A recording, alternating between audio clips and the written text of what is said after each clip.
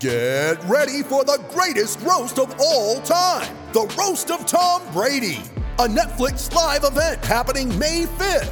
Hosted by Kevin Hart, the 7-time world champion gets his cleats held to the fire by famous friends and frenemies on an unforgettable night where everything is fair game. Tune in on May 5th at 5 p.m. Pacific time for the Roast of Tom Brady, live only on Netflix.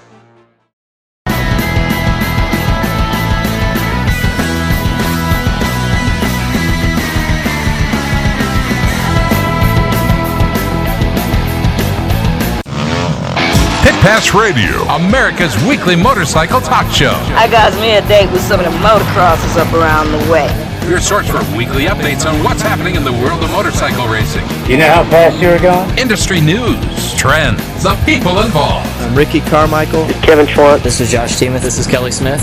This is Travis Latron. This is Jeremy McGrath. And now, Pit Pass Radio. Hello again, everybody. It is Pit Pass Motor Racing Weekly. Scott Casper with you, along with Tony Wink in studio, as always. Roman Aveda, PJ Duran, Ed Kuhlenkamp along the way.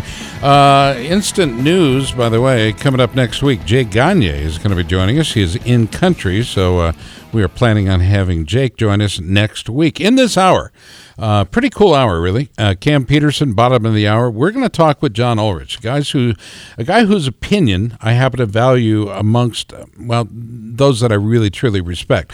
John has ulterior motives, and they're the right ones, by the way. Safety of riders, recognizing those who do good things.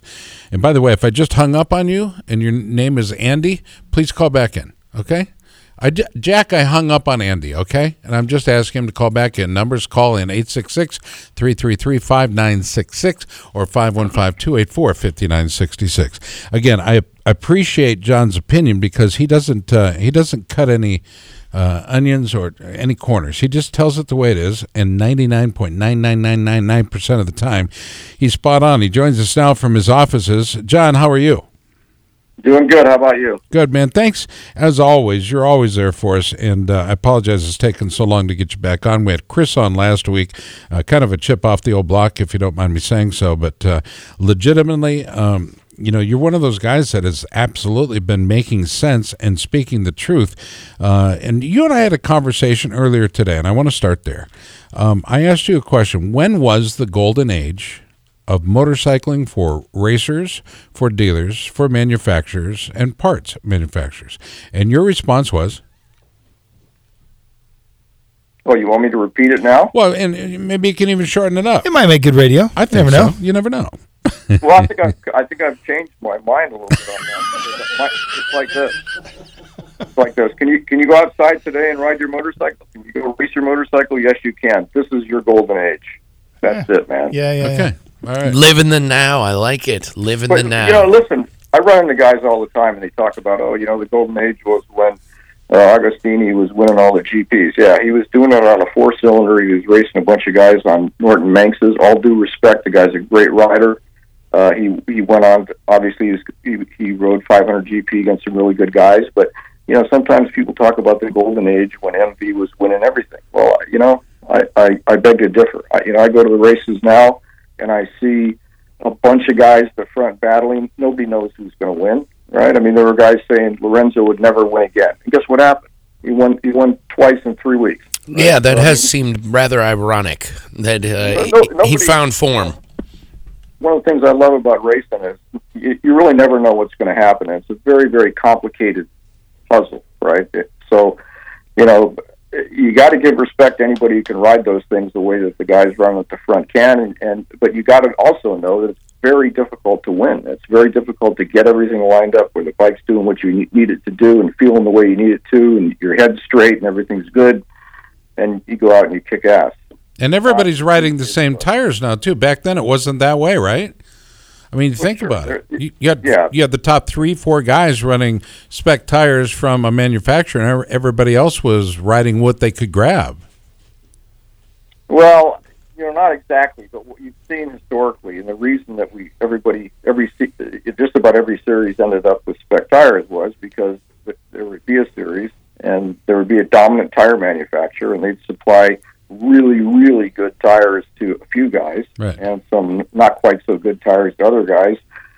And if you weren't among the anointed few, you couldn't get those tires at any price, in any way, any circumstance. There's no way. So when you came off your truck at the start of for the first day of practice, you were a second and a half behind, and no matter how fast you went, you were a second and a half behind, and you couldn't get it back. So I mean, guys talk about all the time. Oh yeah, it's too bad it's not open tires. Everybody can run everything, yada yada. I'll tell you what. If you weren't an anointed rider or on an anointed team prior to Spec Tires, you weren't going to win races, and that's the way it was. I mean, I can remember Josh Hayes one time, the first time he got a really, really good tire.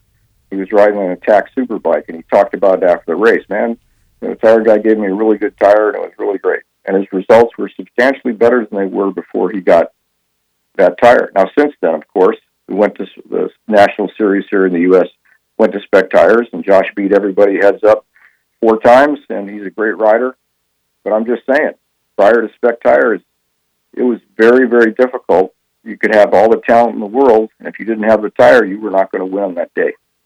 And they have equalized that across most series, certainly not all of them around our country and the globe. John, you have personally been a very fast racer and then a father of a very fast racer. With the retirement of your son, are you feeling a hole in the family heritage there? Is there a next generation of Ulrich racer on the horizon that you see coming out of one of the backyards that you're probably in? Well, it's like if a kid wants to race, he's going to race. I mean, I knew Chris wanted to be a racer from age 3. Okay, but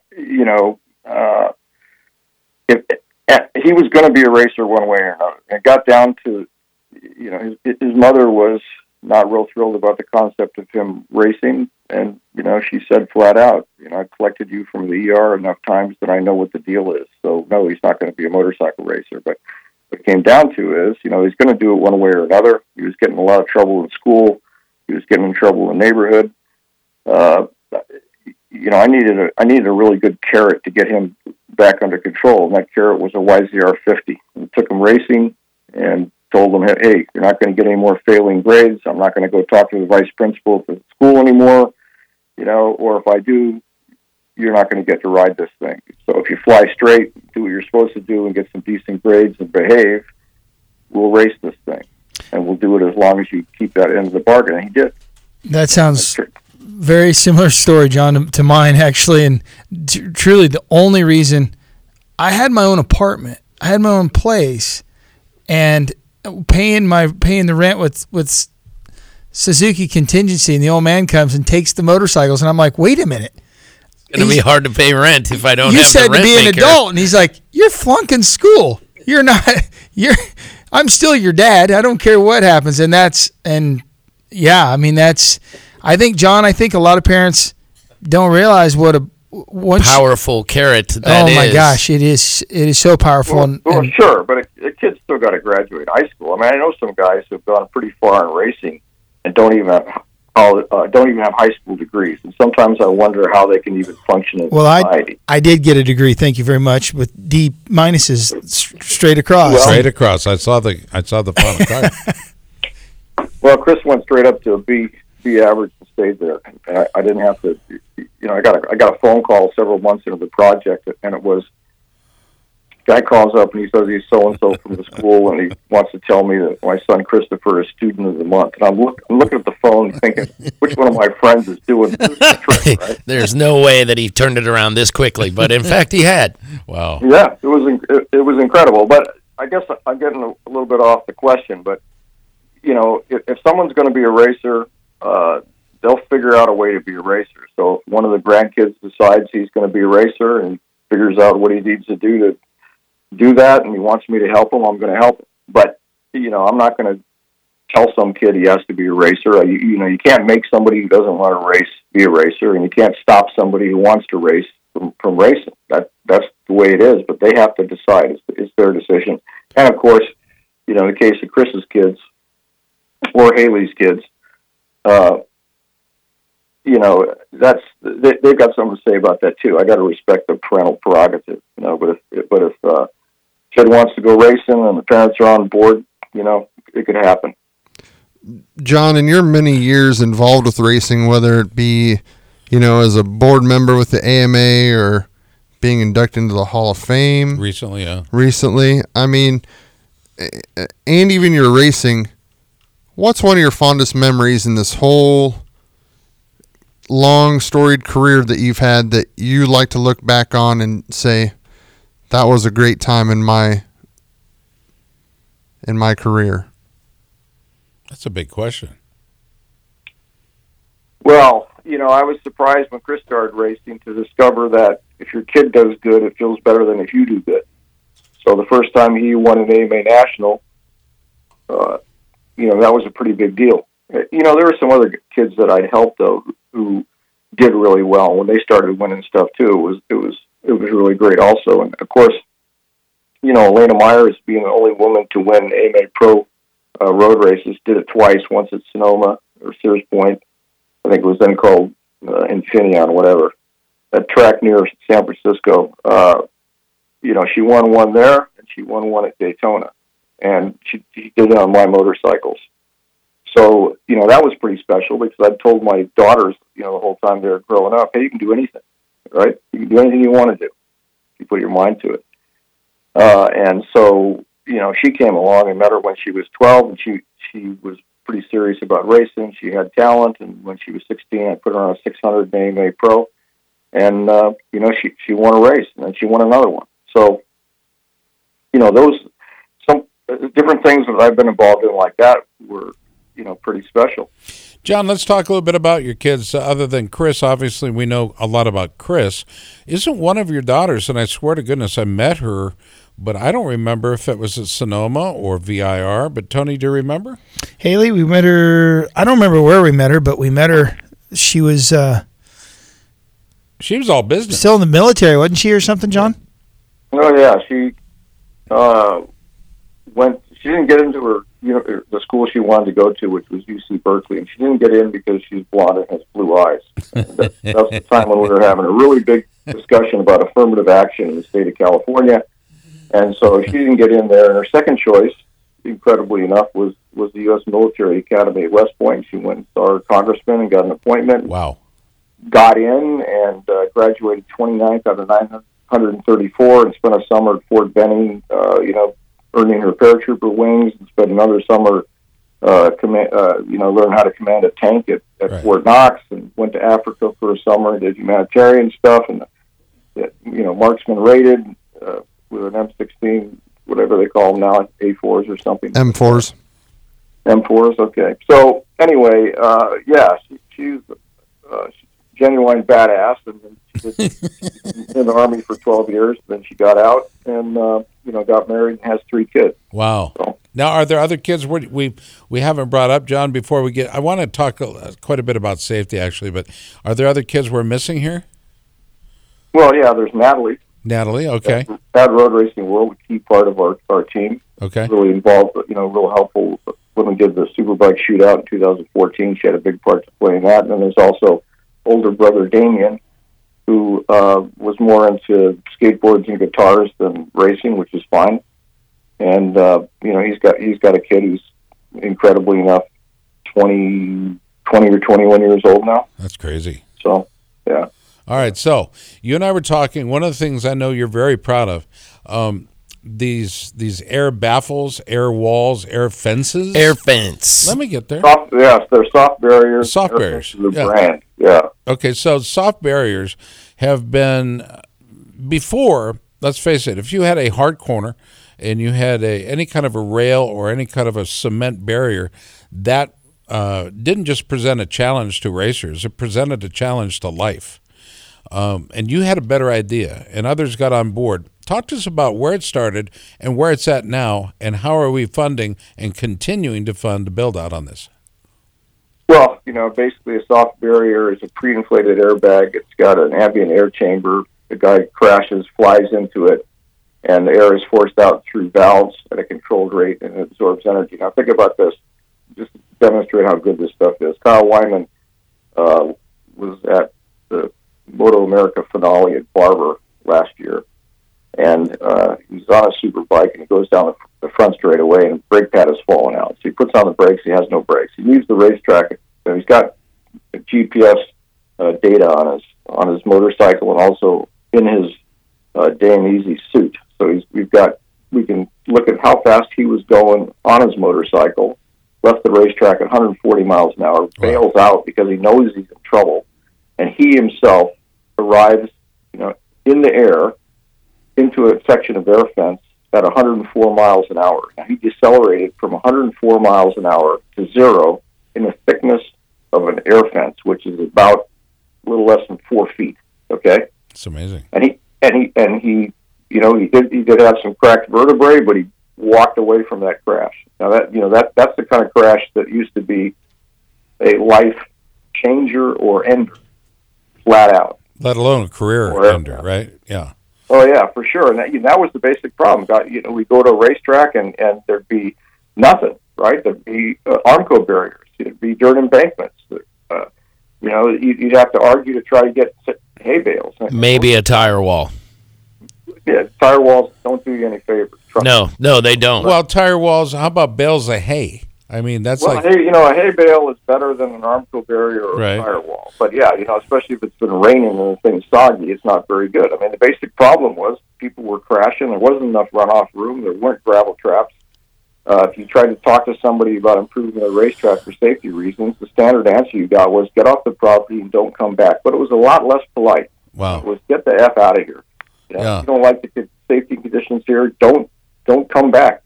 It's only been about 20 years since a guy running AMA Pro Racing, in response to some comments I made about a racetrack to him, talking about a safety issue, said, if you don't like the way that racetrack is, don't go and don't send your team.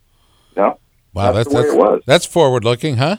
So what we have now is we have a situation where the entire culture has changed. People now expect stuff like air fence, and what I did was I got tired of hearing about every excuse in the book, and having guys would slam into a concrete wall and they'd say, well, no one's hit there before. Well, it's not rocket science. Even if you drive around a car and look straight out the windshield, anything you can see when that the nose of the thing is pointed at, you can hit if you crash there, right? So if you're going down a straightaway and you look out the windshield and you don't see a concrete wall, okay, maybe you're okay, right? But when you start going around a corner and straight ahead of you is a concrete wall, that's something somebody can hit if they crash. It's not rocket science. They could have figured it out. They didn't want to figure it out. So I got tired of it, and I just, one day put an editorial on roadracingworld.com, and I said, hey, I'm tired of waiting. I'm going to buy a section of these. This time they're like $2,900. Okay, I bought a section. Who's with me? Let's buy some. And we raised $100,000 almost instantly. Wow. And, the guys running the racing series put out a press release saying it takes 4 months to get it. We can't get it before the end of the season. Oh, by the way, we have a plan. Well, we had 20 sections deployed 5 weeks after we started, not 4 months. And we had an additional 15 deployed 2 weeks after that. And the rest is history. And, the reaction was so instantaneous and so forceful that even the guys running the series at that time had to, they had to do it. And after, subsequently I ran for the AMA board of directors, and because I couldn't get them to talk to me about safety or anything else. And once I got in there, I started looking at all the minutes, and they had no plan. But saying, oh yeah, we have a plan for acquiring air fence. They had no plan. They hadn't even discussed it. That was crazy. Well, we're starting to see them in MotoGP. Sachsenring in Germany is a very tight track as well. We saw Espargaro hit one of those fences this last weekend and walk away. So let's go back to PJ. PJ, you're on top of this as well. Absolutely. The Air Fence Fund, thank you, first of all, John, for being the pioneer that you have been in it. It continues to grow, it would seem, at a personal level. If you hang out at racetracks often enough, if you race with any racing series, myself, I raced with Wera, it's what guys talk about. How can we, if you make a friendly wager, loser pays $100 to the Air Fence Fund. These are things that are now done commonplace, which I think can only help that culture of let's make it a better, safer place for everybody who's doing this. Well, sure, and we've raised over $2 million since we started this thing, and we've gotten air fence deployed all over the place. And we had to start somewhere, so we started with AMA Pro Racing, and then we we also sent some sections to ASRA CCS, and we've worked with various racetracks. And when we started working with track day organizations like PRE and N2, and there's some racetracks that are just about covered up with soft barriers now. It's made a huge difference, and I run into people, and they tell me their story. It's encouraging. You talk about a high point. A high point is beating the guy. Knowing Wyman ahead of time, that was pretty great. Right. Knowing meeting somebody that I've never met before, and they're thanking you for saving their life. That's a pretty good high point, and it's so much better than the way it used to be. It never made any sense to me whatsoever. That racetracks should oppose something that'll help them not kill off their customers or the stars of the show. It didn't make any sense. Amen. And John, it's come around. The tracks cooperate, the sanctioning bodies cooperate, the track day organizations and clubs have fundraisers, and this thing is a nonprofit. It's not a nonprofit like the ones that hire highly paid executives. Nobody's getting paid to do this. This is a volunteer deal. Okay, the money is used to buy, deploy, repair air fence or Alpina soft barriers. We use both of them, but it's a greater good deal. It's made a difference, and it's a good thing. It is absolutely really good thing. Absolutely is, and if you hang out at a racetrack long enough, you're going to meet or be someone who's had your life impacted positively by them. I see them at flat tracks as well, John. Is there any? Do they do their own situation, or do you cross over? Does the Air Fence Fund cross over into other venues? Yeah, absolutely. We've got we work with American Flat Track, and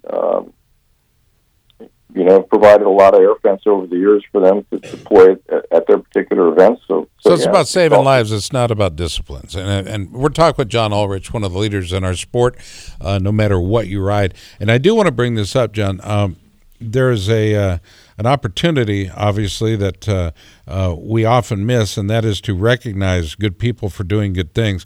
Were you surprised when you were nominated and voted into the Hall of Fame?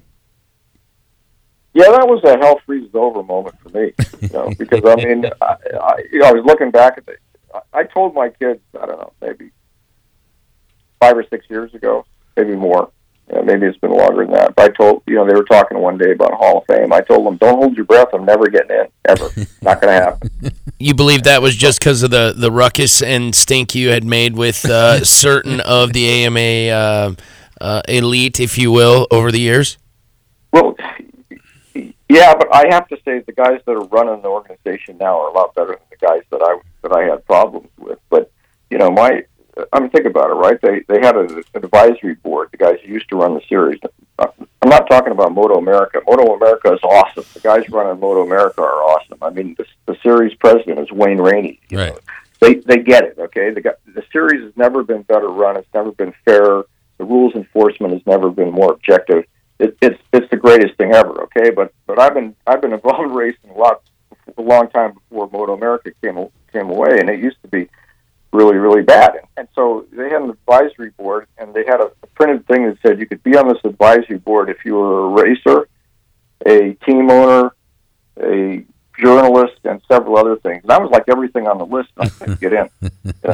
And so I couldn't even get a seat at the table, right? So for being a guy who's not going to accept, no, you can't do that, I figured out a way to do it. They had an AMA Pro board, and then they also had a main board that would supervise that. So found out you could get elected to the main board, and ran for the board and beat the incumbent from my area 8-1, and got on the board and started making stuff happen. Made a difference.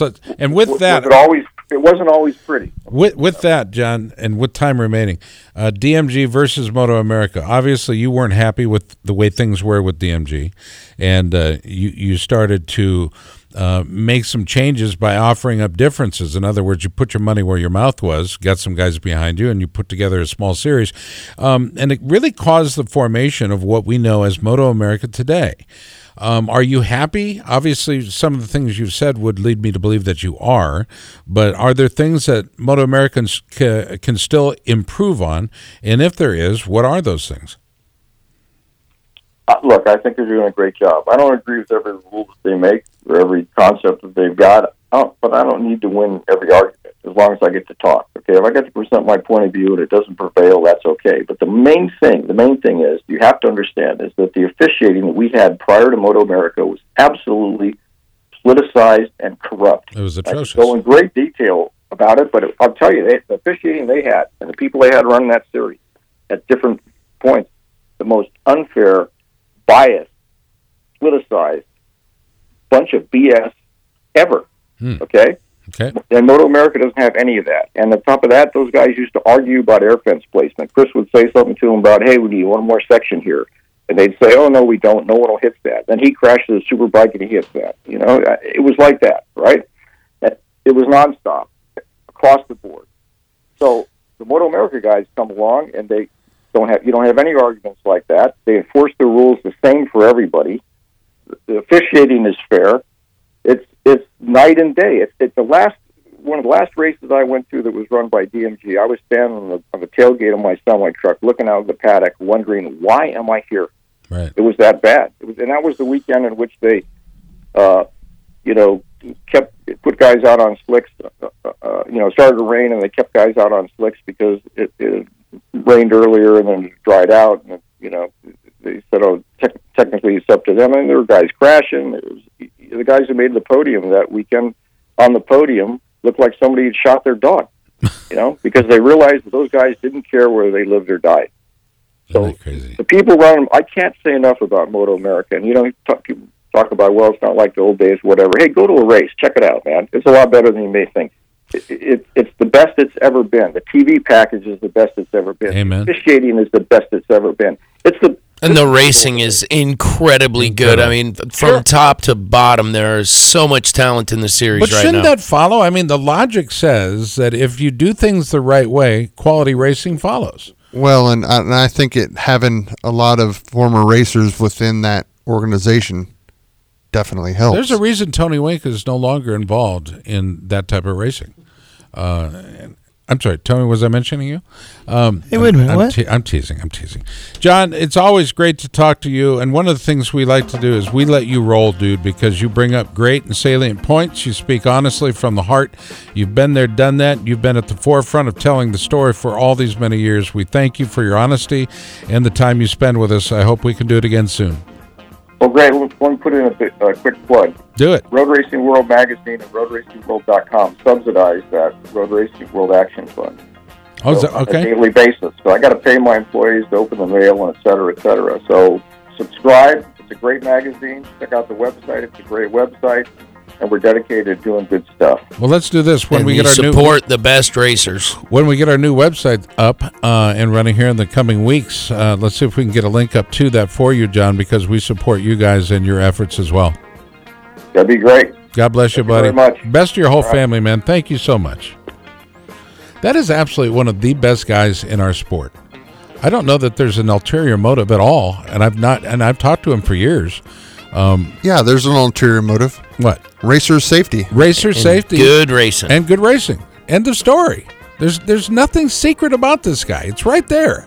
Nope, he's all about the racer and keeping them safe and providing a great racing environment and entertainment for us that are watching it. And it's all under the straw hat. We'll tell you what, when we come back, we've got another guest waiting in the wings. And I know, Tony, you're going to be interested to talk to Cam Peterson.